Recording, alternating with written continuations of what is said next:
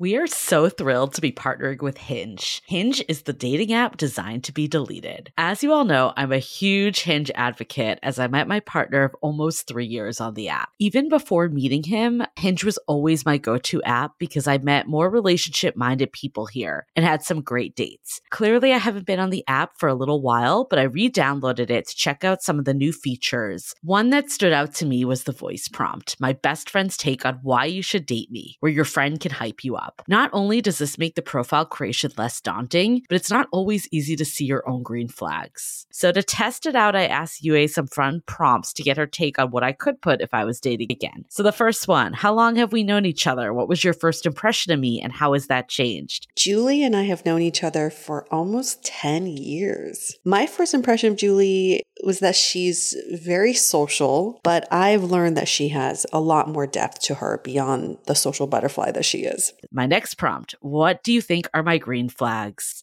I would say she's deeply loyal. She believes in love, curious mindset, and she is fearlessly ambitious. And then last but not least, what kind of friend am I? Julie is the kind of friend who will always have your back, no matter what. Damn, that feels nice to hear. So download Hinge and try voice prompts today. Then find someone worth deleting the app for. I love wine, but sometimes it can get really expensive, which is why I'm so excited that today's episode is brought to you by Last Bottle Wines. If you don't know, they're a Napa-based online wine shop with a twist. They offer just one hand-picked wine per day until it sells out, which is often in hours. So new day, new wine, always at incredible prices. We're talking 30 to 70% off retail. And the best part is that there's no subscriptions, no fees, and no minimum purchase. Just a daily email with a really great wine. They're offering Dateable listeners 10% off your first order with code Dateable. And now is such a great time to join as their marathon sale is coming up on March 28th and 29th. They flip that one-day rule on its head and offer back-to-back deals, which means that wines are only up on the site for a couple minutes at a time and shipping is 100% free. They sent us a mini marathon package of some of their favorites, and let me tell you, they were delicious. Sign up at lastbottlewines.com and use the code Dateable and find out why Last Bottle is the most fun way to discover and buy amazing wine.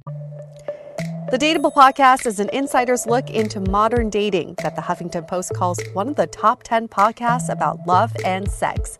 On each episode, we'll talk to real daters about everything from sex parties to sex droughts, date fails to diaper fetishes, and first moves to first loves. I'm your host, Yue Xu, former dating coach turned dating sociologist. You'll also hear from my co-host and producer, Julie Krafchick, as we explore this crazy dateable world. Hello, everyone. Welcome to another episode of Dateable, a show all about modern dating. Our primary goal on the show is to get to the bottom of why people do the things they do and why people say the things that they say, including yourself. I've got my lovely co-host with me, Julie. How are you? Oh, hey. This episode's all about communication, which is the core of it, right? The crux of everything with why people do and say the things that they do. Oftentimes you don't know until you ask. That has been a hard lesson to learn. I cannot count how many people I know as adults who are actually good at communicating. I really can't.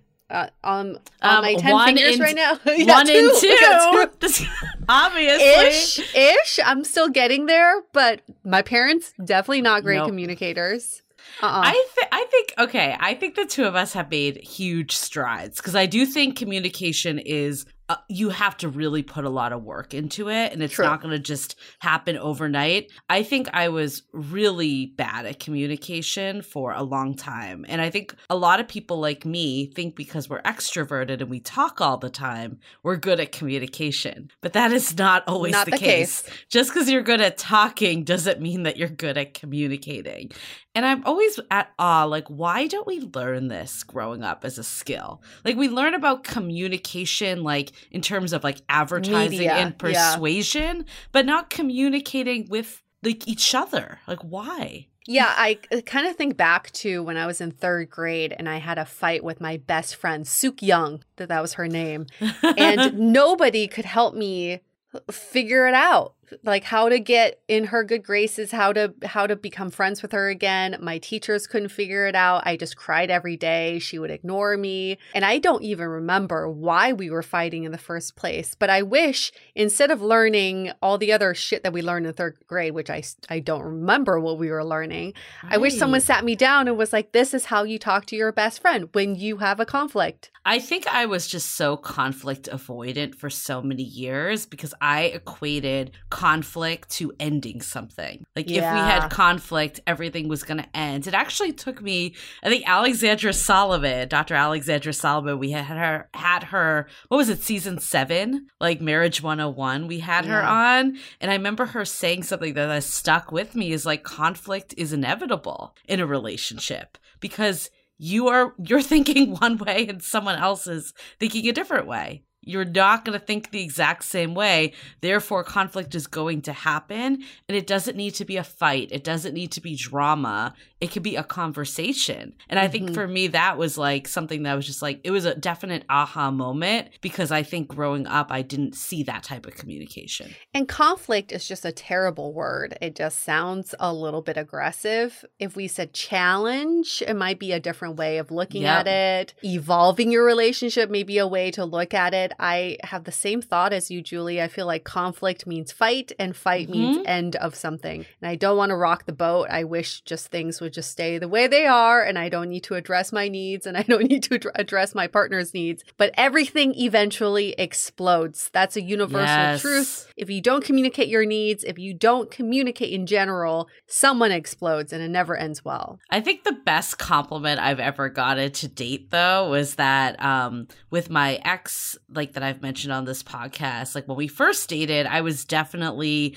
conflict avoidant. Like I didn't want to say anything to rock the boat. I made his needs were more important than my needs. And then when we revisited this relationship over the pandemic, I mean, this is like, 5 years of dateable later, he's like, oh my God, you're like a totally different person. But like, in a good way. Like he like was like, I like that you're just being so much more direct and not like hiding it. And I think that has given me permission now in my new relationship too, to just be very proactive with communication and not be afraid that it's going to like ruin things, you know? Because at the end of the day, you need to be able to, like, I think communication to me is like one of the top needs I have in a relationship. And if I can't communicate with someone, I need to know that. And I got to give major props to Julie because Julie has been the one who has helped me become more direct in my communication too. Julie in recent years has, before we start recording, multiple times she's been like, Yue, there's something I just want to get off my chest. Let's just talk about it, address it now. And in the beginning, admittedly, it was scary because I'm like, oh, this is a confrontation. What did I do wrong? Are we having a fight? But the way Julie communicates is very direct. Here's what I saw. This is what happened. This is how it made me feel. Can we talk about why this is making me feel this way? And I've really appreciated that kind of direct communication because I'm glad it takes me out of my comfort zone, that it makes me uncomfortable. It should make me uncomfortable because it's forcing me to change and forcing me to address the situation. And I have to give major props to Julie. If that's how she speaks to her partners, I can see that there's just really there's no guessing with Julie. Like, you know, she'll tell you how she truly feels so that you never feel like you're in the dark. And that, I think that's what makes a really valuable partner. I really appreciate hearing that. That is like maybe now the new best thing I've ever heard. But I think I think our relationship earlier, even our relationship in the first couple years, both of us like skirted around things. And I think for sure you have definitely become more direct as well. I see it with you and your partner, but also you and I as partners too. I love that our partners will always know that they have a second partner to deal with. But see, this partnership is different because we are friends first and foremost, and then we became business partners. And confronting your friends is not a thing that I'm accustomed to. I've never confronted a friend or sat a friend down to talk about something. Certainly, I've had those feelings, but never got them out in the open. So I really appreciate that I've progressed to this point. I think there is something with friends, though, that you like. There's something that feels different than significant others about bringing stuff up. And I actually read that book, Big Friendship, by the co-hosts that do Call Your Girlfriend. Oh. And they're definitely in a more of a similar boat than you and and I, because they're like business partners and friends. So they went to therapy together. Like they talk about the two of them in therapy together. That's a great idea. And but society tells you wouldn't do that with friends. Right. But I have ended friendships with people before. Like I had a friend, I was in her wedding and we don't talk anymore. And that's kind of sad actually. And like, that is, you know, it's like, it's on one side. It's like, sometimes it's inevitable. It's kind of like a breakup. Sometimes people will just grow apart and it is what it is, but we didn't try. We didn't try to make it work. And I'm the one that shut down. Like I'll admit it. Like I totally shut down with it. And that sucks. Like looking back on it, that really sucks. And I don't ever want to do that with you or romantic partners or any of my friends again. I 1,000% agree with that. So other than our podcast, you know, my other favorite podcast is called Unfuck Your Brain with, yes. with Cara. We need to get her on. Lauren Lowenthal. I can't say her last name, but she had a whole episode about toxic people in your life. And the way she phrased it was this. She said, there are no toxic people in your life. You make them toxic in your mind. Ooh. So if you find that you like someone makes you feel a certain way that's negative or gets you riled up, spend more time with them to work through that as opposed to just labeling them as toxic. It's the easiest thing to do. It's, you know, we hear it on all those like Instagram influencers always like, get rid of toxic people in your life. Just cancel them. It's not like that. People can't be canceled. And I totally agree with her. People aren't toxic. You make them toxic in your mind. Or at least prove out your point. Like you got to at least try to have the conversations. And then if they don't want to do it, that's another story. But if you're just not trying, like how, I don't know, I was like talking to a friend the other night about this, about like someone that they like care deeply on. And they're like, he never seems to be in a relationship because as soon as it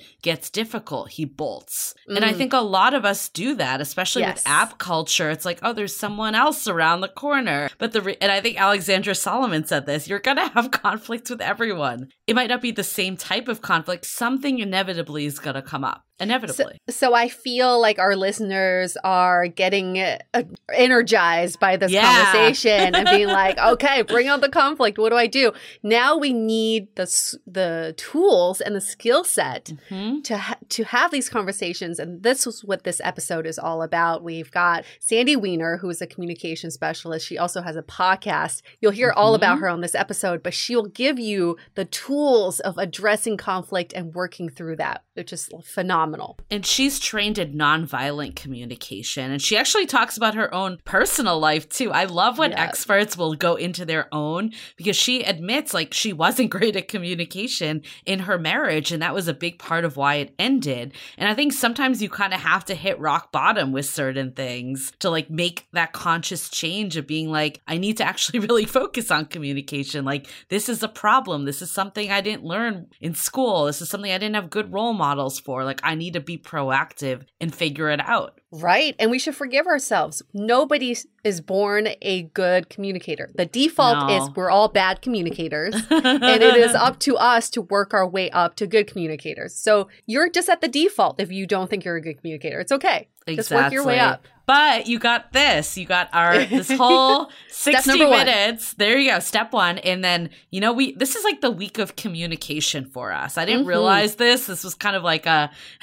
by accident thing that happened. But for anyone that's been with us for a bit, you've heard us mention the Sounding Board, our community, our premium community, where we have events, but we also give a bonus audio every month. And it's really like the audio, and Yue and I feel so bullish about this, that these are the types of things that really make you dateable. Like you can fix up your profile all you want, not saying you shouldn't do it, but at the core of it, it's like the communication piece, like that is so important. So we actually have a bonus episode this month that's all about communicating your needs, which is like kind of taking this a step further in that. And there's going to be a discussion group next Thursday. So Thursday, June 10th.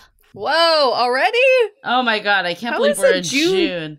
Oh yeah, I know. Goodness. It's like that isn't right. When I was saying it out loud, I'm like, no, it is. Because we released the episode the first week of the month. Holy so shite. June 3rd, it will be out. And then we do the follow-up a week later while it's fresh. And people have just loved these discussions because they're like, where else can I freaking talk about anxiety? And everyone's like, I get it. and I'm supporting you and I'm here with you. Like, there aren't really that many places you could do stuff like this. No, no.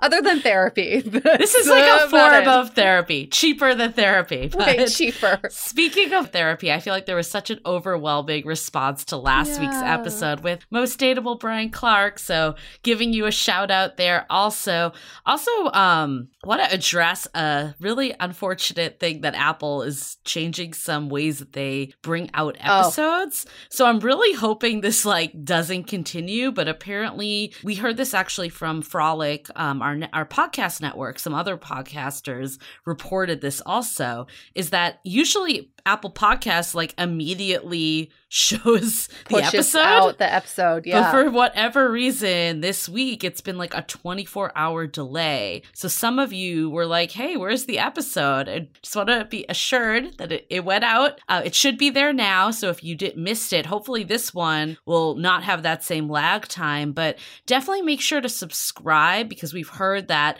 or at least I saw even on my feed that in the subscribed one, it was there, but in the general search on the app, it wasn't. So make sure you subscribe. And then if it's not for whatever reason, you can always turn to Spotify. Personally, Spotify, I personally use just because I listen to everything else there, but it went out right away there. So hopefully this will get resolved. Yeah. So this is a PSA to switch out of Apple Podcasts and go to Spotify. And this episode is brought to you by Spotify. Just kidding. But it's true. That would be great if that would be the best transition.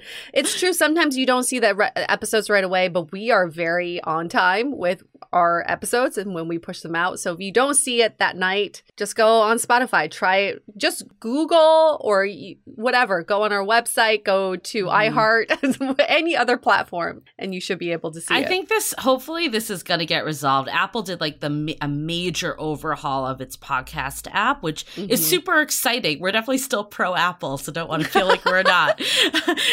And we know a lot of you listen that way, and keep those reviews coming. That's the second PSA. But we, if it's not there, I think definitely make sure you're subscribed. I think that's step number one. Yes. And let's get those episodes out there. Julie, do you remember this mug? You've seen this mug. Queen of freaking fucking everything. Freaking? Did you just self-censor?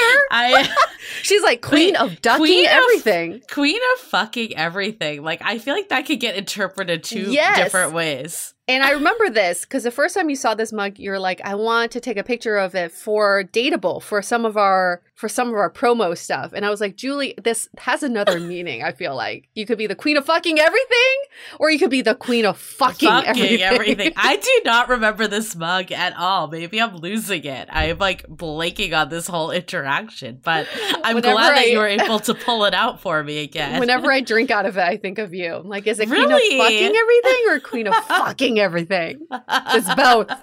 Maybe that should be a merch slogan also. Yeah. Well, talk about a communication mishap. Exactly. What do you really mean by that? But it is back toward the sounding board is not too late if you want to get access to our latest audio series all about communicating your needs. Just go to dateablepodcast.com/sounding board. Yep. And that's all levels have access. Equal opportunity. So time to go to our dating advice segment where we try to dole out the best dating advice we can possibly give from our 5 years of doing this podcast and talking to thousands of daters. We've collected all the data. And here's a question for all of us. So listeners, try to weigh in on this too. The question is, how do I communicate to someone that I'm really interested in them without sounding desperate? Yes. The D word. I know. We got the V word, we got D word, we got the F word, we got so many alphabet words. They all have different meanings also. And we're going to lose track and we're like, what was that word again? What letter? The J word is the journey. Yep. Oh, yeah, the journey. Without sounding desperate. So I think the word desperate also comes from one's own insecurity. Because I think what you may think sounds desperate probably doesn't sound desperate to the other person. It may just sound like flattery or a compliment. Yeah. But I think communicating your interests is all about it coming from your authentic self. So not communicating in a way like, I've seen this in rom-coms or reality TV shows as a grand gesture. It's like, I've really enjoyed spending time with you. And every time that we say goodbye, I can't wait to see you the next time. So I just want to let you know that I'm really enjoying our time together. I think that's a very authentic way to communicate your like for someone. And for whatever reason, that's so difficult Why for us. is it so hard? I mean, that one I think is like the safest one because you're not even really saying that you like the person that much. You're just saying you enjoy the time together. Yeah. Super safe. But for whatever reason, it's still difficult. I personally think put it out there. Like, what do you have to lose? I think sometimes people too feel more compelled to give you those comments back in return when they feel like feeling the same way. They're open to receiving it, but they need like that person to kind of show the path. And you know what we've learned is not everyone's as dateable as you all are because you guys are tuning in every week. There's a large population that is not, and shame on them, they should be, but they're not. And I think sometimes it might be on you that's been more evolved to just put it out there. I mean, what's the worst that can happen? I think this whole desperate thing, like, who cares if they think you're desperate? Like, really, when you think about it, I don't actually think anyone would think you're desperate. I think they might just be like, oh, shoot, we're in a different place. Like, I'm not feeling what they're feeling. But is that really a bad thing? Wouldn't you rather know that than like think that like you're in this other, especially like, I'm not saying like confess your love for this person on like date number 1, but saying you had a good time with them like is not that much at the end of the day. Like it's not. No. I feel like the word desperate comes around when given a situation like this. For example, if you are constantly rejected by your the person that you want to go on dates with, and he or she is like, no, I don't want to see you. And then you keep telling them that you want to see them and that you're interested in them. That's desperation because there's no reciprocity there. They don't want you back. So that's where desperation comes in. But if you're just wanting to tell someone you want to see them more and you like spending time with them, it can't be that hard. And nobody hates hearing that. No. And I think that will like propel it forward. I think the problem with modern dating is everyone is so afraid to say anything that it just becomes this standstill that everyone's like, oh, is this person interested? Well, if they're not interested, I'm not going to be interested. And then what does that get you? Nothing. Yeah, when both people don't want to say anything, nothing is said. And that's why you all complain about messages like, hey, you up? How's the weather? How's the weekend? Because nobody's trying to say anything. They're just saying things to say something. And that's where you get to stalemate. So if you want to move your relationship along, be that person. Be courageous. Step forward and have your person meet you there. And if they don't step forward with you, then they're not the right person for you. Right. I mean, I think it's all about baby steps and reading the room. Like Yue said, don't keep doing something if someone's not giving you that response. But starting with something small, like you had a good time. Okay, now they're excited too. And you can feel, when someone's like into it and excited. You're making that next plan. You're like excited to see each other. At that point, then you could say something like, I really like you. I really enjoy spending time with you. Like there's so many ways you could just like continuously build on it. Yes. So let's make it a challenge for all of y'all who are listening, who may be in a situation where you're like, I really want to tell this person I'm into them. Get your phone out right now, find their phone number, text them this exactly. I've had a really good time getting to know you. I really like spending time with you, and I can't wait for the next time we hang out. Yeah. That's it. Done. You're welcome. Done. Easy enough. Just don't send it to the wrong person. You're like, damn it, I sent it to the dog groomer. You never know. Maybe they're down with it also. They're like, well, we love Mojo too. Can't wait for him to come back for his next grooming. Weirdo. Just send it to your whole contact list all at once. Oh, shit. Yeah. Make it a contact roulette. Text. Yeah. Let's see who texts back. And your grandma's like, I miss you too. Okay, this is a little bit of a tangent. Oh, I know what you're talking about. The WhatsApp thing? Yeah. Yeah. Tell people that story. I was just thinking that story. Do it. Let me drink out of my mug. I feel like I don't really use WhatsApp all that much, but it was when I was doing long distance with my boyfriend in the UK. So I was on WhatsApp all the time. And he was literally the only person I was messaging on there. So one day I get another message from like this number I didn't know. And I'm like, okay, that's weird. But I saw that there were like 30 other people on this group text. And funny enough, one of the people on there was one of our past guests. So I like weird. saw one name come up in my So contacts, but everyone else was just a random number. The guy had labeled the group, because you know you can like label on groups. Yeah. He put it as prospects. So all the girls were like, who the fuck is this? And then we're like, wait, are we all people that he like thinks that he's like going out with or something? But the irony was, because people started saying this, because I'm like, I have no idea who this person was. And I wasn't dating because I had a boyfriend. And it turned out like a few people were like, oh, this is a guy I like met up with like 4 years ago. And I looked and I like saw his photo and it like kind of came back to me. I don't think we actually ever even went on a date, but we had So talked on a crazy. dating app like 4 years ago. But he like left the chat, which was the best. He left the chat, and then apparently a bunch of the girls went out for brunch. That's what the mutual connection told me, which I think is actually kind of funny. This could be the most ridiculous thing that one person could do or the most genius thing one person could do. Imagine if there was a social experiment where you brought all these people in, all these strangers to a room, and they had to figure out why they were brought there. Oh, that kind of reminds me of that MTV show, like, Are You the One? Do you remember that? Where Yes, like the I one mean- is somewhere. Yeah, I still watch that show. When Thanks I'm very bringing much. up a reality TV show to UA, like, you know she's seen it, clearly. I'm like, yep, I still live in that world. Thank you very much. You're like, But I'm yes. planning on watching a marathon this weekend. I'm watching it right now as we're talking. What do you know? Okay, but I think that should be more than enough to answer this question. Absolutely. How do you show interest without coming off desperate?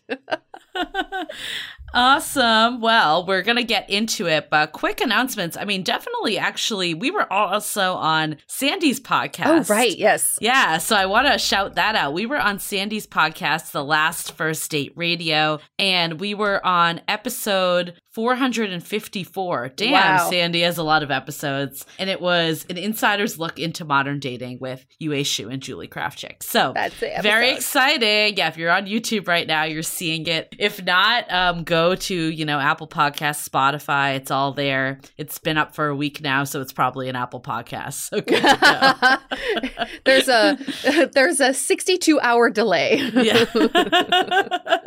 But definitely check that out. And then I think just other quick announcements. Love in the Time of Corona. That's our Facebook group. That's where, we've had just really great discussions. Like every day, I'm just like amazed by the different diverse perspectives and opinions. And then the sounding board is always that's where the real magic happens. I feel like that's what I always say to describe it, but it really is true because people there are like becoming legit friends. And we actually practice a lot of the stuff, I think, with each other, like good communication, vulnerability, like whatever is The kind of J word, the V word, Yeah. not the D word. The C word is another one that could be misconstrued. It's the communication. I feel like they're all like the clean version and the dirty version. It's basically like your mug is the same thing. But I think it's a great place that you can essentially practice these skills. So it becomes so ingrained in you that when you're out on dates, it's just natural. I think that's the place we want to all get to. And I think, I really think UA, for the two of us, part of the reason why we've grown is because we talk about this stuff so much. And it's become second nature more. Yes. We're still on that journey. It's always a work in progress. Yes, Yeah. always. But it's a journey that matters. That's it. Exactly. Okay, so shall we get into a couple of sponsors? Summer is finally here, and we've been cooped up for so long. I feel like I'm taking every chance I can to be outside and exploring. So luckily, we found clamber shorts from Tidal 9. They're made out of super stretchy, abrasion-resistant fabric. They're basically indestructible. And thanks to a wide, comfy waistband and tons of pockets, we love pockets, I can wear them all day long, no matter what I get into. So I wore mine the other day, going from hiking to a park picnic to the beach and then to like an an afternoon of just lounging around on my balcony. They're so comfy and versatile that I didn't have to change. I mean, they're basically badass shorts. We love that Title IX was born in the Bay Area, just like our show. And get this, they've been around for over 30 years, so they definitely know what they're doing. With everything from innovative swim pieces to bottoms that actually fit, every product is designed for women seeking out their next adventure. Right now, Title IX is offering our listeners $10 off and free shipping on orders over $100 when you visit TitleIX.com/dateable. Go to TitleIX.com/dateable for $10 off and free shipping on your order of over $100. That's TitleININE.com/DATEABLE. This episode is sponsored by Prose. I used to think that having soft and healthy hair took way too much maintenance, so I sort of gave up, especially when my hair became super frizzy and wavy in my late 20s. Well, then Prose came to the rescue with personalized hair care products. First, you take an in-depth hair quiz with interesting questions around where you live, your diet, and your lifestyle. And I was surprised that they even factored in the LA pollution to my personalized formula. With over 50 billion formula combinations, Prose can give you a unique blend of ingredients that caters to your every strand and follicle. Since using my personalized pre-shampoo mask, shampoo, and conditioner, I've noticed such a freaking difference. My hair feels softer and healthier. Prose is a healthy hair regimen with your name all over it. Take your free in-depth hair quiz and get 15% off your first order today. Go to prose.com/dateable. That's prose.com/dateable for your free in-depth hair quiz and 15% off. Okay, so shall we hear it from Sandy Weiner?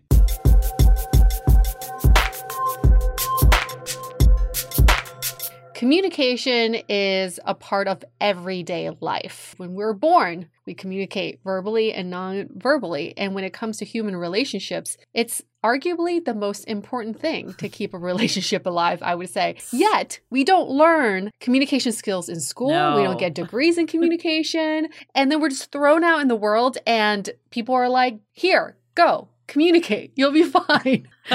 Or if we do get degrees, it's definitely not like interpersonal communication. No, which is like, no one teaches you how to communicate in relationships ever. Insanity, I think. But Sandy Weiner is going to enlighten us with some communication skills and just break down what communication really is. She is the founder of the Last First Date and the Woman Value websites. She is an internationally known TEDx speaker, dating and relationship coach, women's empowerment coach, author, and podcast. Relationship coach, women's empowerment coach, author, and podcast host. She's been featured in Mind, Body, Green, Psychology Today, The Good Men Project, The Chicago Tribune, Your Tango, and The Daily Buzz. She's the host of 2 podcasts, The Last First Date Radio and the Woman of Value podcast. She's 64 years old, currently lives in Stamford, Connecticut. She's been there for 25 years, originally from Atlanta, and she's single and actively going on dates. Hi, Sandy.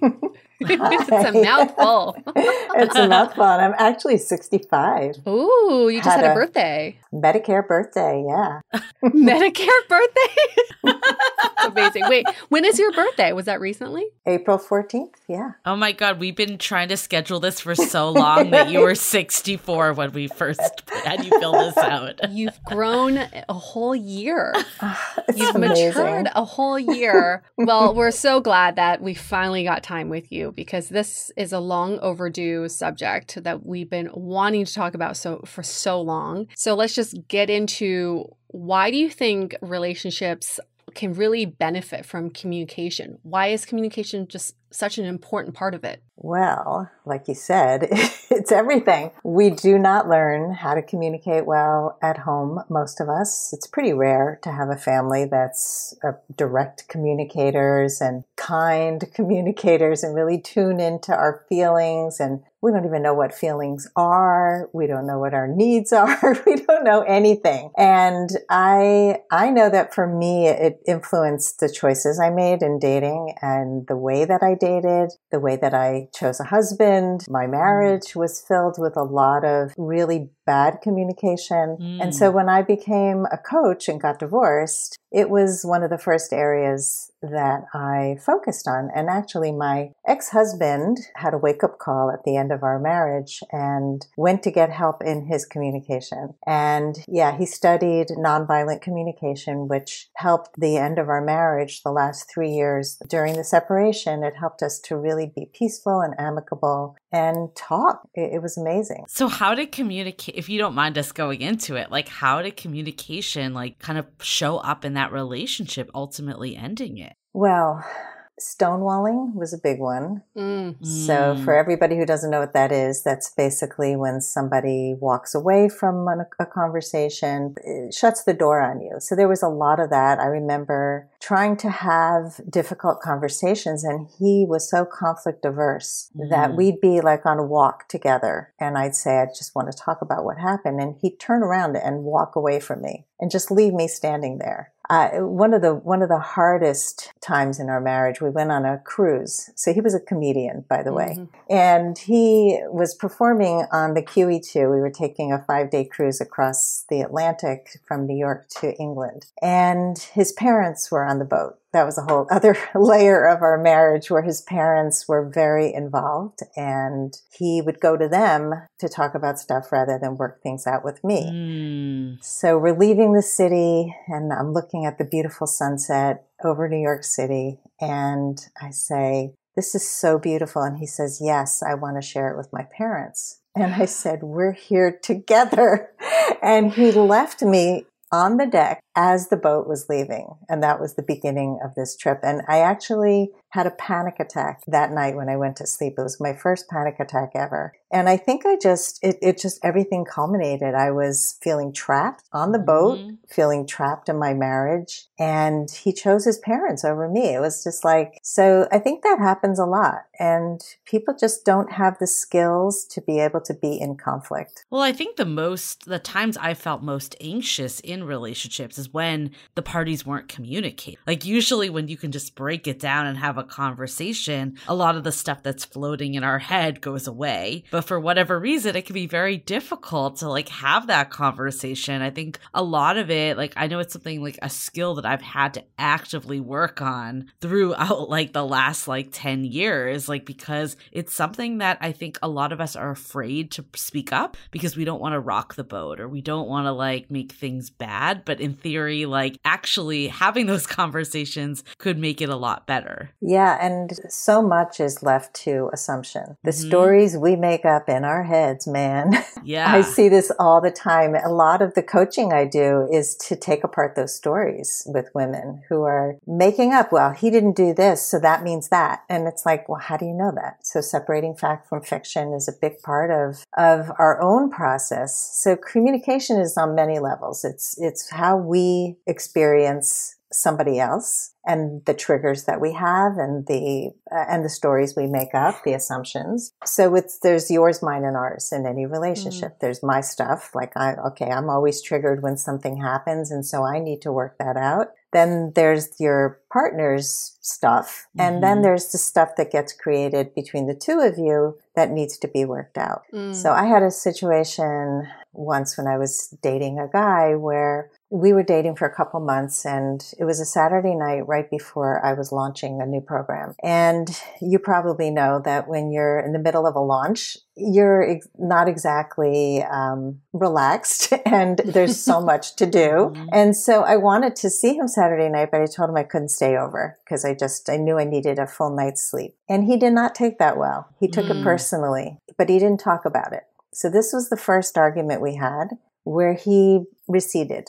He used to send me these cute little texts every morning with these like funny little poems. And the next day I got nothing. And so I waited a little bit, and then I wrote to him, I miss your poem. And he wrote back. He started getting into why he was upset. And I said, hey, listen, let's talk about this tonight when we can talk on the phone. We lived about an hour from each other. So that's another step. It's like, don't have tough conversations on text, and make sure you bring stuff up early on. What do you think is the main cause of a lot of issues in relationships? Is it, because I'm hearing two main ones. One is this idea that we should avoid conflict. I hear couples being proud of the fact that they never fight. And I'm like, what is wrong with you? Why do you never fight? Because people want to avoid conflict and they think that's something to be proud of. Or is it the issue that we think we are mind readers and we're constantly trying to fill in the blank for our partner? Which one do you think is the bigger issue? God, Equal? they're both really bad. Maybe they go hand in hand, because when you avoid conflict, then you stonewall and then you start making up stories about your partner. Yeah. I mean, you can't stuff your emotions for a long time. People do it for, I would say months, years. They can implode and get sick. But whenever somebody says to me, I never fight, I always ask, are they having honest communication? Right. So back to you, Sandy. Yeah. Like, were you, okay, so obviously now you talk about communication. We're on this podcast, but you were talking about your marriage where communication was a big problem. Like, did you always view yourself as a good communicator, or were there steps that you took to practice and fine tune the skill? I thought I was a good communicator. I thought I had all these great skills, and I certainly had insight, and I was pretty centered. I could look inward when there was a conflict, and I could sort of parse out what the issues were. But I really didn't know how to name my feelings or my needs. I did not know how to set boundaries. I didn't even know really what all my needs and values were. Like that, a lot of that came from coaching school. And when I really got clarity around how to understand my values. But the feelings and needs part came during the end of my marriage. When the process of nonviolent communication is, the first step is to take out all the judgment and all the stuff that we make up around the person. So that they call that the jackal. And when you first are triggered by somebody or you feel hurt, you're going to probably be name calling, what a jerk. You always do this. You never do that. Those are all ways that we sabotage the conversation. So we have to look at all that. What are we bringing to the conversation and clear it all away? And then we get to a clean observation. This happened. So let's take the thing where I didn't sleep over the boyfriend's house and he got upset. So he could have said, when you didn't sleep at my house, I was upset. Or you didn't sleep over Saturday night. That's the fact, right? There's no feelings or needs attached to that yet. And then you go through, what was I feeling? And you go through a lot of feelings to see what exactly were you feeling, because most of us have a very small vocabulary around emotions. And then we were feeling that because a need of ours wasn't met. And once we can identify what those two things are, we can express ourselves much more clearly. And then you can make a request of the person. The next time this happens, would you be willing to do this? And then you have a conversation, but you're not accusing and you're not name calling and doing all the bad stuff that happens in fighting. So from a learning standpoint, are there different communication styles that we can break down now so we can attach ourselves to one or the other? So I want to say they're not static. You can be one and you can become another. And really what you want to do is be the most high functioning communicator. So I created 4 archetypes, and they're all animals. So the first one is the lion or the lioness, and that's the assertive communicator. And the assertive communicator can speak with confidence and clarity. She knows her core values. She doesn't play games. She doesn't manipulate. And she wants to connect. She knows how to set clear boundaries with others. And it's a skill set that can be learned. Then there is the scorpion, which is the aggressive style. And the aggressor is really right or wrong thinking, always wants to win. She doesn't really feel the effect of her actions and words on other people. And she thinks that her opinions, needs, and rights are more important than other people's. And she wants to be seen, heard, and appreciated, but she doesn't know how to get valued without putting other people down or being the loudest person in the room. And let's see. The koala is the passive aggressive. This was an interesting one. I was trying to find an animal for the passive aggressive. I never knew that koalas are really passive aggressive. Are they? They look really cuddly and sweet, but they can suddenly lash out violently. Oh, wow. So that's that archetype. It's that oh, I'm so kind and I'm just too nice. And really what they're doing is they're suppressing what's really true for them because they're massive people pleasers. And they may use sarcasm. They're indirectly aggressive, which I really hate. They're very often, they're two-faced. They gossip a lot. They can be deceitful. And the puppy is the submissive style. She's the real people pleaser. She just suppresses her needs and wants to make everybody happy and not upset anybody. Oh, I was the puppy at one point. What are you now, Julie?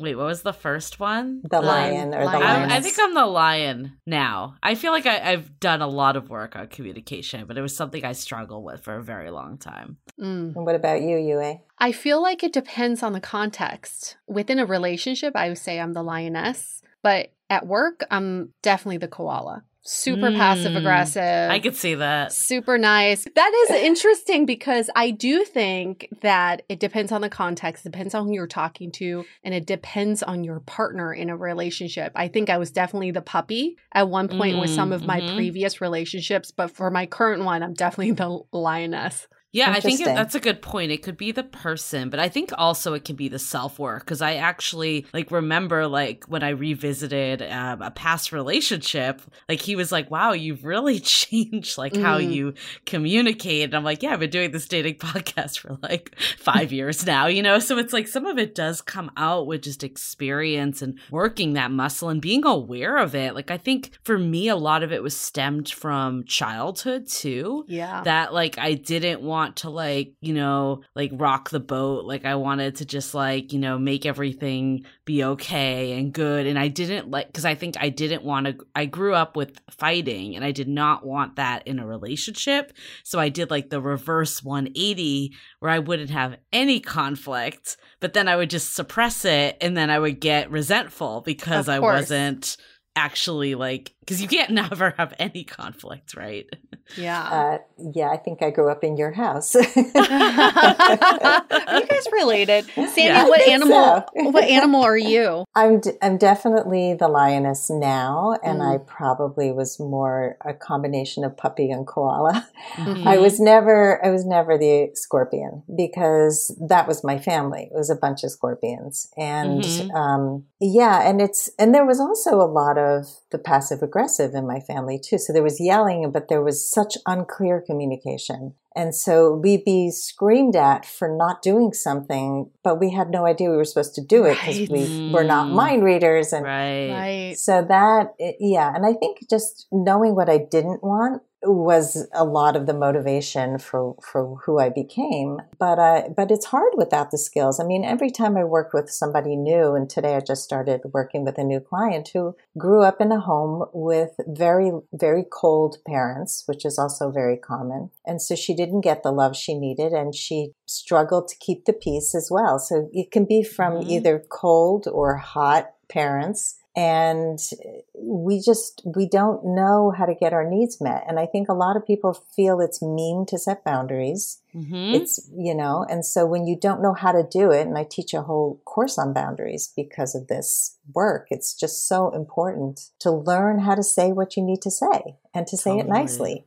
say it kindly, not be a pushover. But I think that's why it's good that we're starting to address that because I think our parents' generation too, just if we think we're uneducated with communication, the older and older you get, just more was stuff to get under the rug kind of thing. And looking in retrospect, I certainly don't blame them. They were just doing their best with it.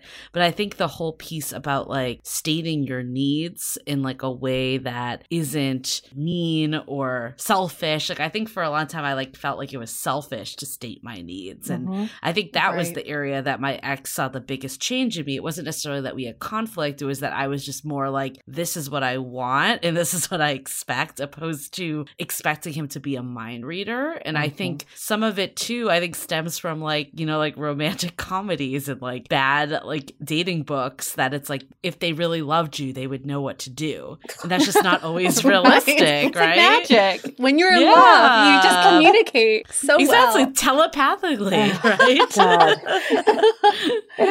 Oh, yeah, gosh. there's so much truth to that. And I think also we tend to see the world only in our way. We don't really see the world in the way the other person does. And that's another big piece of growth. When I was having conflict with my daughter after the divorce, I hired a coach, a relationship coach, to help me with her. And I worked with her alone, but she had me draw a triangle on the ground, which I love this exercise. So you draw like a, just an imaginary triangle. And one point of the triangle is you. The other point is the other person. And then the top of the triangle is the relationship. Mm-hmm. And so you first stand in your position. So you're doing this alone and you're saying what the issue is. Then you go in the other person's position and you try to see it from their point of view. And that was like, wow, I never saw it that way. And then you look at it from the relationship perspective, who you are together. And so it's fascinating to do this because I was able to see that I was expecting her to be me, and to see things the way I saw them and to put things away the way I would put things, and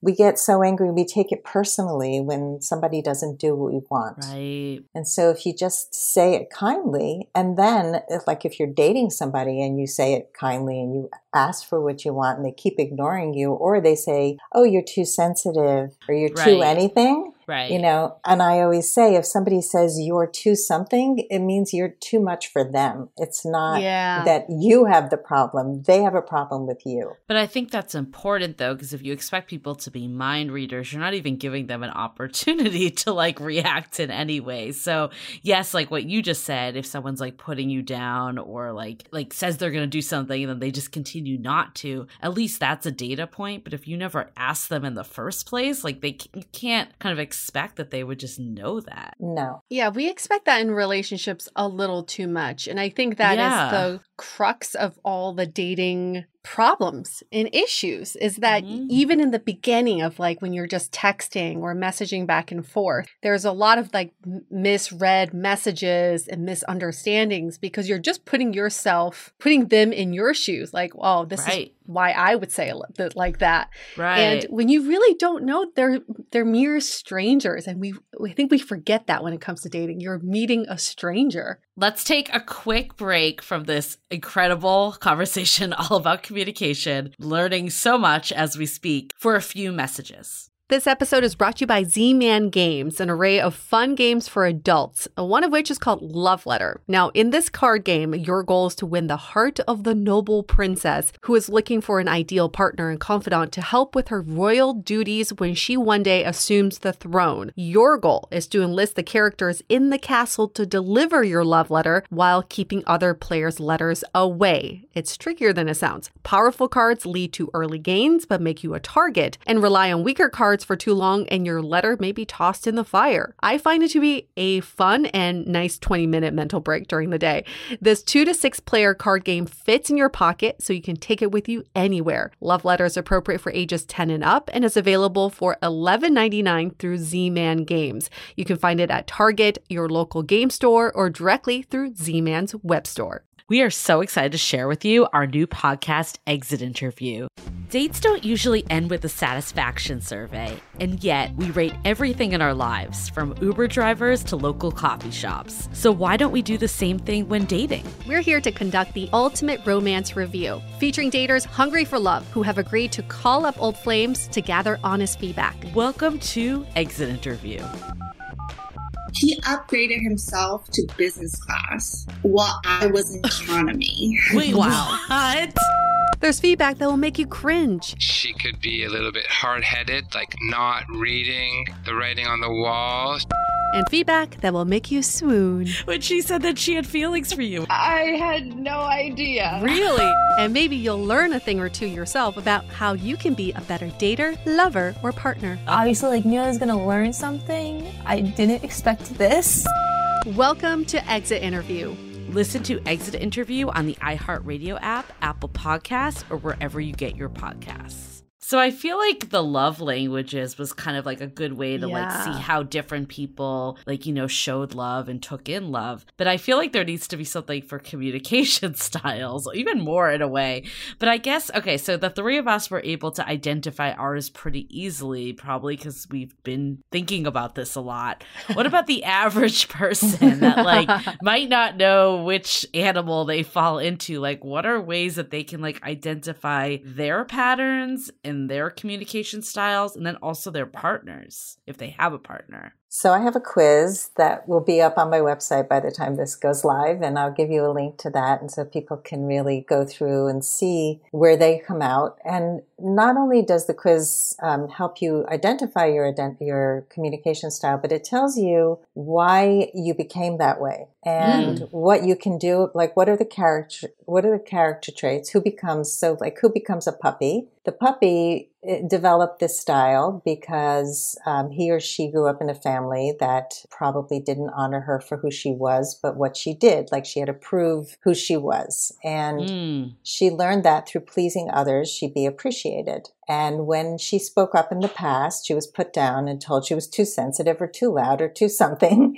Right. So often, and it can be a loving home. So I had a client who was brought up in a home where a parent was ill, and she had to suppress who she was in order not to upset her mom. And, you know, so she became the straight A student who had to be perfect, and ended up marrying a narcissistic man and didn't know why. And so, you know, it's clear, but throughout therapy, they never connected the dots as to how she became a codependent. She said, my parents love me so much. Yeah, they did, but you had to not be you. So when we aren't allowed to fully be us and be honored for who we are, we end up with some of these dysfunctional communication styles. And we protect ourselves by hiding parts of who we are. I mean, I definitely was quiet because I didn't want to be judged. And so I think we do these things to protect ourselves and put up these shields. And once we know how we came about this communication style, is communication style similar to schemas where it's just the way you are and you just have to learn to cope with it? Or is there like a North Star animal? Is there like the dolphin? We should all be working towards becoming the dolphin or something like that. I think it's like attachment styles a little bit more than the schemas.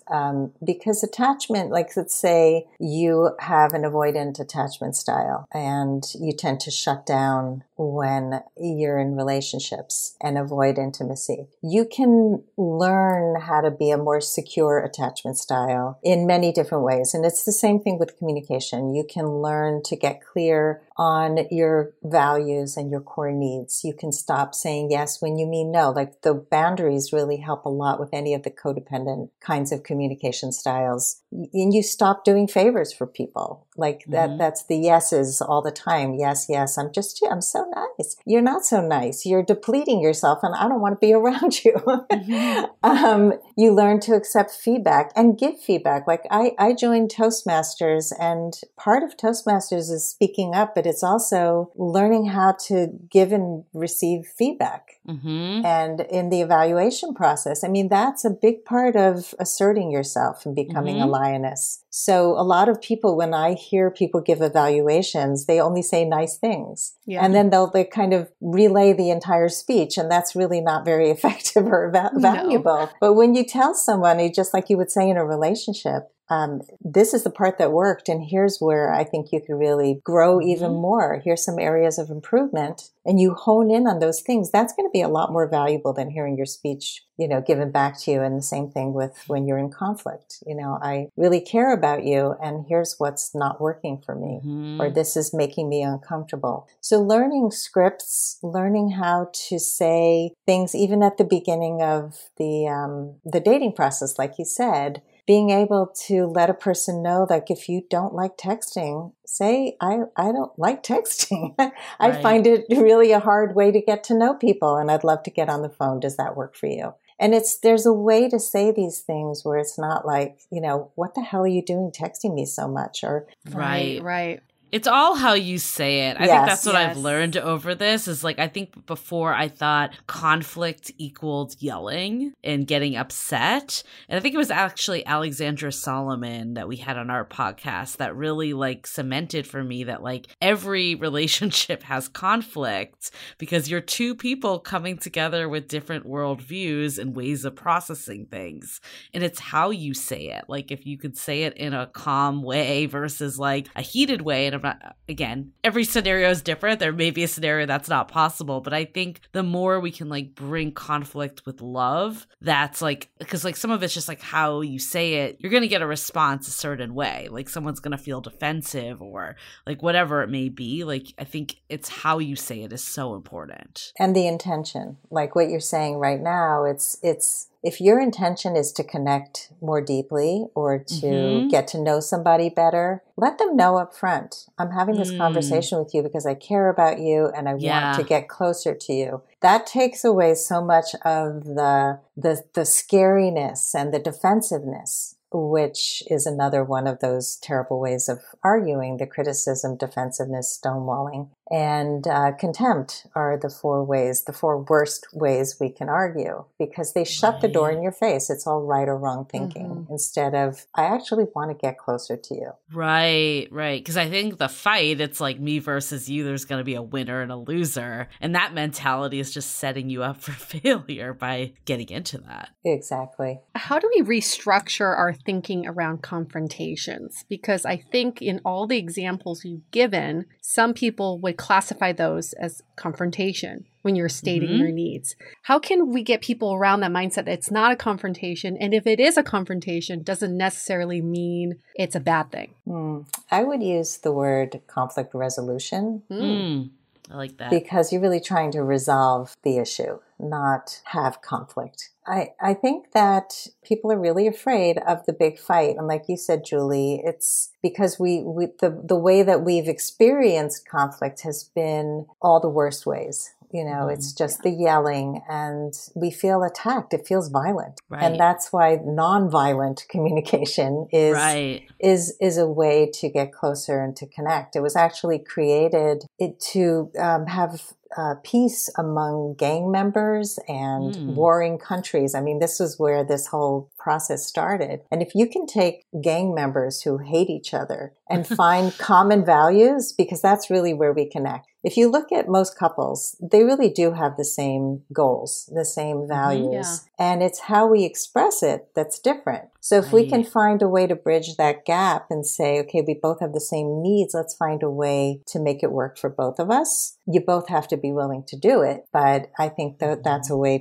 to make peace and bridge those gaps. So outside of like taking your quiz, which I fully plan on doing with my partner also, but like, how do you like start to understand where they're coming from a bit? Because here's an example that someone in our community gave, that she's dating someone and he's a little less direct, like he's more abstract. Like he would say like, I want to talk more. But to her, she's like, does that mean talk on the phone, text, see each other? Like, what does that actually, like exactly. Like, what does that actually mean? She's like, it would have been better if you just came out and said, I would like it if you called me at the end of the day every day. Like, how do you like kind of manage these two that are different? Like, that's not even a conflict per se. That's like it's a mini conflict, but it's not like what you think of as like a blowout fight or anything. But it's like these little stressors of just two people coming at this in opposite viewpoints. Like, how do you reconcile those? I would say curiosity is the key. Okay. Always ask questions. So if somebody says, talk more, what do you mean by that? It's a simple question. Because, I mean, if you start guessing, you're going to make yourself crazy. When I talk to my mom, I'm constantly trying to figure out what she's trying to say because she leaves out a lot of words. So I'm like, okay, I think that means that. I'm not sure. Did you mean that? Yeah. I'm not sure, Mom. You just left out a whole piece there. So it's hard for me to make that leap. But I speak up and ask for what I want. So, I live with one of my children who communicates communicates in a completely different way. And pretty much everything I say is taken out of context. And so it's like, I have to not get triggered by that. It's been really very challenging. But what I'll do is I'll take a breath and center myself. And then I'll ask her, what were you making up there? Because, you know, and that's another thing is like, we make up stories. So Brene Brown says, the story I'm making up is, and that's a great way to start a conversation too. You know, just ask questions. I think it's like, you know, tell me more. What do you mean? I love the Brene Brown, like, this is the story in my head, because I feel like it's such a great way to phrase it too, because it's not putting it on your partner, it's putting it on yourself. And I think ultimately, like, yes, I mean, like, someone can say something that offends you, but at the end of the day, it's how you are processing it. And all we can do is share that and then have them learn from that. Like, again, back to people not being a mind reader. But I think if you went into that and being like, you know, you never text me or you never call me, like, that's like a very different vibe that's going to just elicit a response back that's not like a conversation. Right. So the you never text me is more of a Scorpio kind of approach. It's an accusation. It's not a request, right? So it's not direct. It's indirect. And now I'm feeling shamed. And so break it down. Like, what do you want? And I think for anybody who has any communication style, to just take a moment and ask yourself, what do I want? How can I express that? And it's a me thing. I can say what I need. How do we get people to truly state their needs? Because in the scenario that we just gave, the need is not they want to communicate more. What I'm hearing is there's an underlying need of I need to feel more secure in this relationship. But I don't think people come out and say that. Instead of they say something very trivial. I wish we talked more. So how do we get people there? Communicate their needs. Well, so I give my clients from the Nonviolent Communication has a list of feelings and needs on their website. And it's a good place to look because the charts, you look through the charts and you start to really feel into it. And the truth is that our thoughts and our feelings are very different, but we often confuse them. Our body really knows the feelings. And that's why nonverbal communication is so important because often we'll say something, but our body is something else. Like it's tightening up and it's our brow changes. So the first place to do is check your body. Like when this is happening, what's happening in your body? Because a lot of people really don't know how to name anything. So I'll always have clients just go, is tightening in my chest when I feel anxious, shortness of breath, I'm clenching my fists, my jaw tightens. Like they can start to understand the trigger points in their body to help them now articulate a feeling.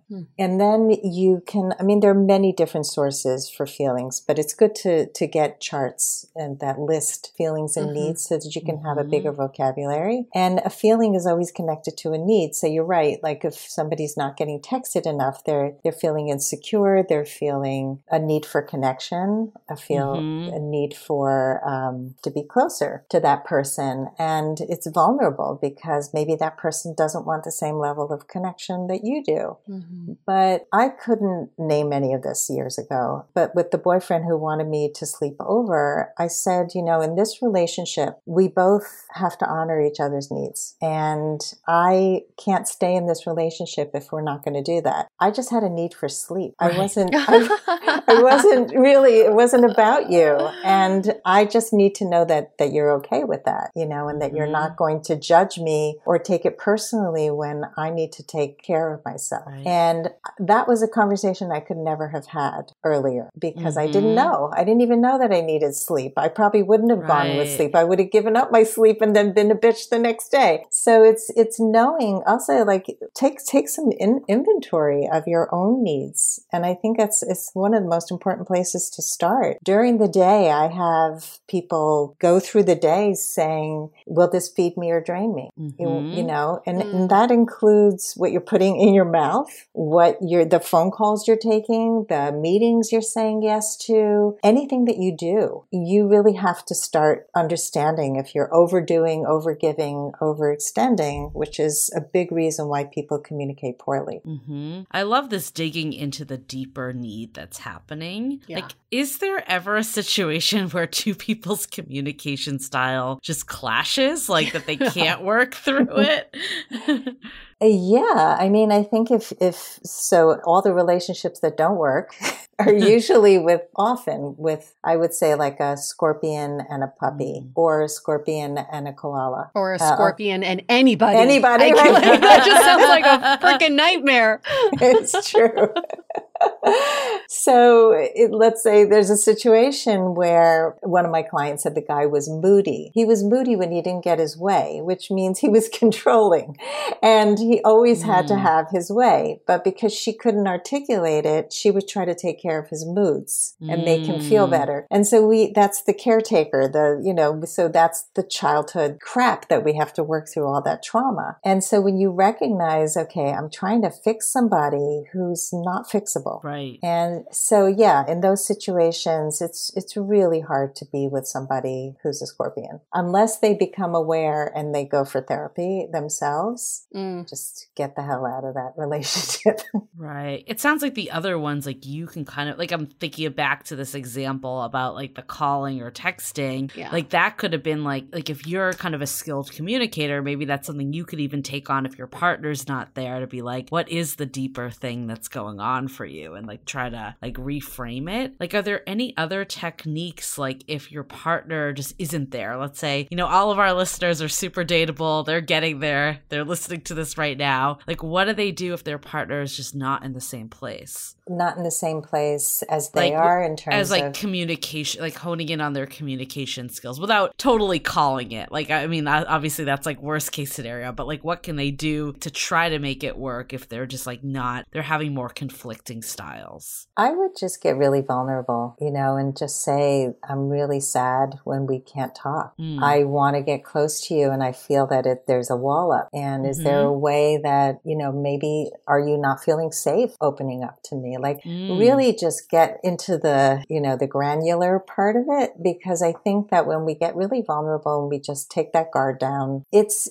a place where somebody can open to. And usually what we do is we keep our guard up because we don't want to get hurt. And so it's a hard thing to do, but I think we have to take those risks, because otherwise two people just keep colliding and it can be a year down the road and you're just missing each other. And, going back to attachment styles, like if you're dating an avoidant and that person doesn't feel comfortable opening up ever, it's just never going to change. It's not going to grow unless you're really open with that person and say that I can't continue unless you open up more. And maybe we need to go to therapy together. I had a client who asked her boyfriend to go to therapy or even just do a couples weekend or do something. And he just said, no, I'm not doing anything. Right. She walked away. Right. But at least you like tried in that case. She tried. Yeah, she tried. I like how you phrased it too about like it came from like yourself, not like you were doing something wrong. Like you brought the you in later to have it as a collaborative conversation, but it didn't start with you. And I think I've read a lot of like communication books and like how to like phrase it. And I think the starting with your own feelings is a really good way that makes people not react on the defensive. Absolutely. And here's a little tip about talking about your feelings. If you say, I feel that, or I feel like, you are not stating a feeling. You're stating an opinion. So I feel like you didn't come to dinner on time. Right. Well, that's basically you, but just turned into an I statement. Exactly. It's true. And people do it all the time. It's like, how did you feel about that? Well, I felt that he really didn't treat me well. Right. That's not a feeling. Right. But most people talk like that. They're using the feel word. And so they think it's feelings. So we have to get, interesting. Right? And so just catching yourself. I love that though. Cause I never stopped to think about it. And like I said, I've read a lot of books about this stuff, but I think you're right. Like people could fall into the trap of like, I'm saying I'm saying feel, but like, I'm not really doing that, instead of really getting to that deeper root of like, what is it that I'm feeling? I'm feeling insecure. I'm feeling like, I don't know, whatever you're feeling in that moment. So good rule of thumb is if you start a sentence with I feel, it needs to end with a feeling. Yes. I've definitely been guilty of this. I said stuff like, I feel like you suck at this. And that's probably not a feeling. That's just a fact. It's just It's just a fact. So if you had to leave people with like one tip of like how to be a more effective communicator, I know this is a broad question because people are coming at all different levels, but like what would be like one kind of universal truth you would give? The curiosity word just keeps coming up for me. I think really ask questions. We make so many assumptions about people, and I think if we just say, what do you mean by that? Tell me more. Right?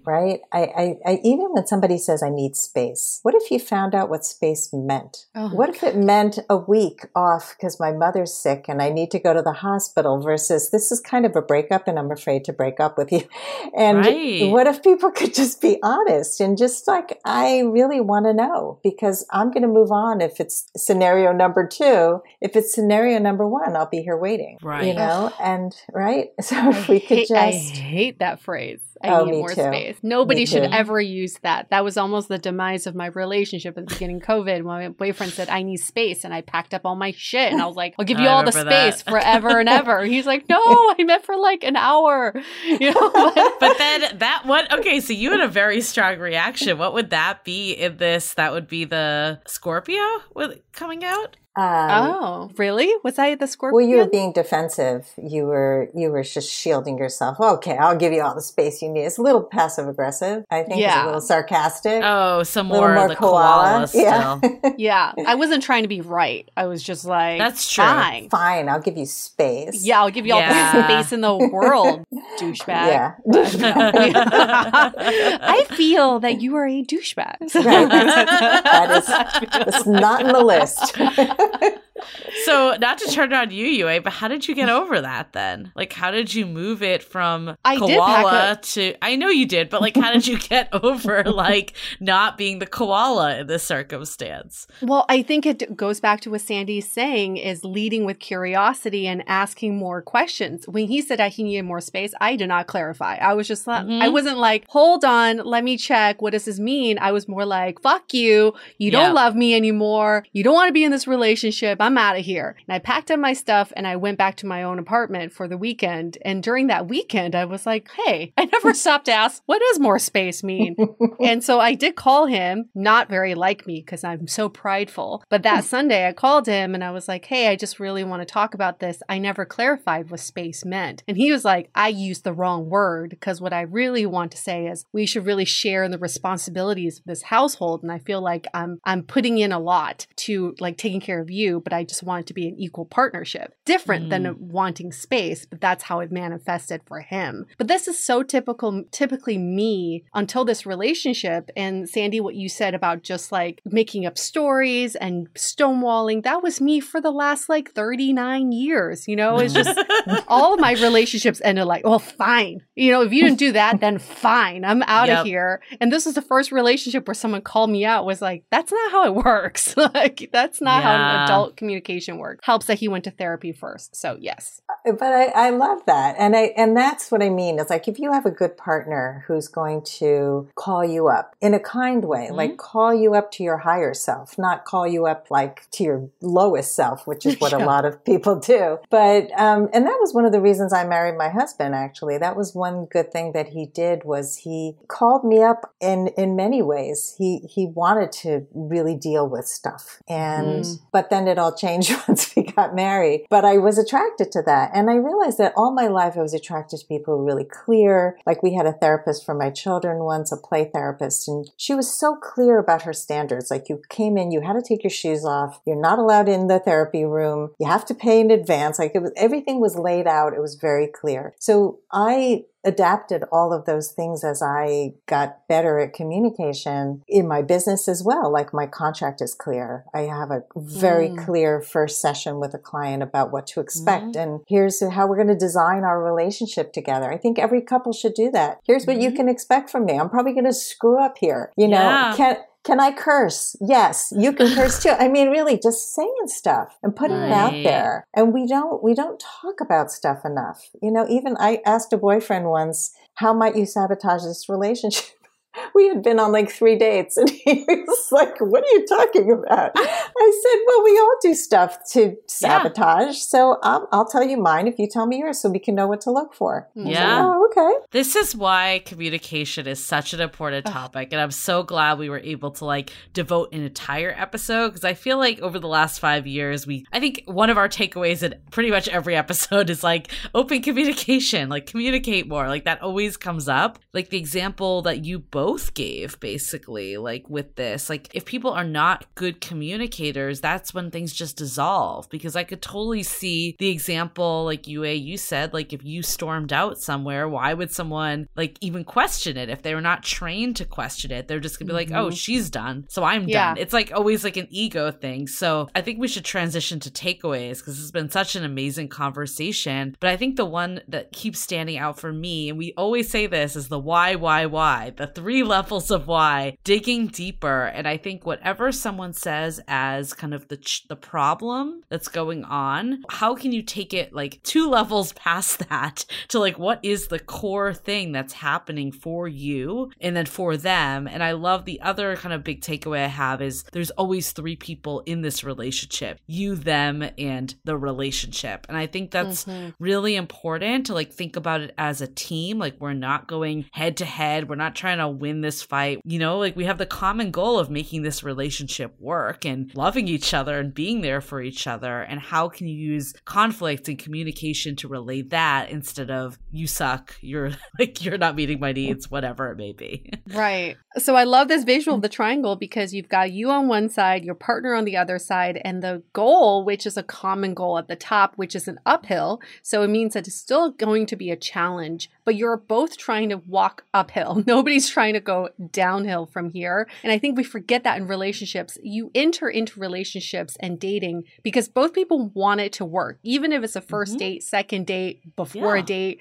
everybody goes into communication or connecting with someone else wanting it to work. So it's good to constantly ping pong back and forth between what it is my partner wants, step into their shoes, and then how can I get my needs met as well. The other takeaway I have is I feel like we jump to conclusions so much, but then the way we communicate with kids is so different because we just assume they don't know everything. So we over communicate. We're extremely empathetic and sympathetic to kids, and we're caring and we're kind. Why don't we talk to adults in the same way? I feel like I'm way more patient talking to kids because I'm like, obviously they don't know what this means or what I'm going through, but we should approach relationships in the same way. Obviously, they do not know what's going on in your head because they are not you and they're not psychic and they cannot read your mind. Yeah, I think mind reading, ego, and pride are the demise of relationships, right? That's another demise triangle. You've got exactly. The 3 pillars of ruining a relationship. Ego, pride, and then mind reading at the top. There's another great analogy between. I love the child analogy, and coming in actually as a child into a relationship, bringing that sense of play and openness is so important, but also looking at other people in a dating situation as if they're from another planet. And just like, I know nothing about this planet and I'm coming in and I'm so curious to know everything, but I'm not going to assume anything because I know nothing. And I think coming in with that beginner's mind of like, here I am on a planet I know nothing about. Yeah, I think that's so important because I think a lot of times too with communication, we take the past, whether that's our upbringing, whether that's a past relationship, like, oh, it's happening again. But you don't know if it really is happening again because it's a new person. So I think the ultimate takeaway of this whole thing is stay curious. That is definitely the biggest thing. Bring curiosity to every conflict and communication. And just everything in life. It'll help us with everything in life. Just staying curious. Thank you, Sandy, for being such a wonderful guest. And thanks for having us on your podcast. We had such a lovely discussion. I can't wait for people to take your quiz because ultimately, what I would love to do, either for a follow-up episode or bring you in for one of our events, is talk about, if you are one of the animals, what do you do? What are the things that you need to be working on as a puppy versus as a lioness, right? Because it's going to be different, everybody's strategy to become better communicators. But thank you I feel like I am a 1 hour better communicator as a result of this episode. For sure. And I'm gonna refrain from using "I feel that." I feel like that is a takeaway for sure. I have to give credit to one of my guests, Jocelyn Johnson, for helping me with that. Like, I always knew that it was a judgment, but I didn't pinpoint it to the like and that. And it is it's like, whoa, that's so easy to catch. But I think we have to make some new merch that says "Stay curious, stay dateable." Yeah. Stay curious, stay dateable. I love it. I love that. We'll send you one of those. Yes. Well, thank you so much, Sandy. I know we gave your bio earlier, but like, if people want to like find you, what's kind of like a few ways that they can search you on the internet? The interwebs. I'm in a lot of places on the interwebs, but probably the best place is my website, lastfirstdate.com. And you can join my Facebook group, Your Last First Date. Those are probably the two best. And you're a member of our Facebook group too. Yes. Love it. And Janice is a moderator of your group too. So incestuous, just like swap our moderators.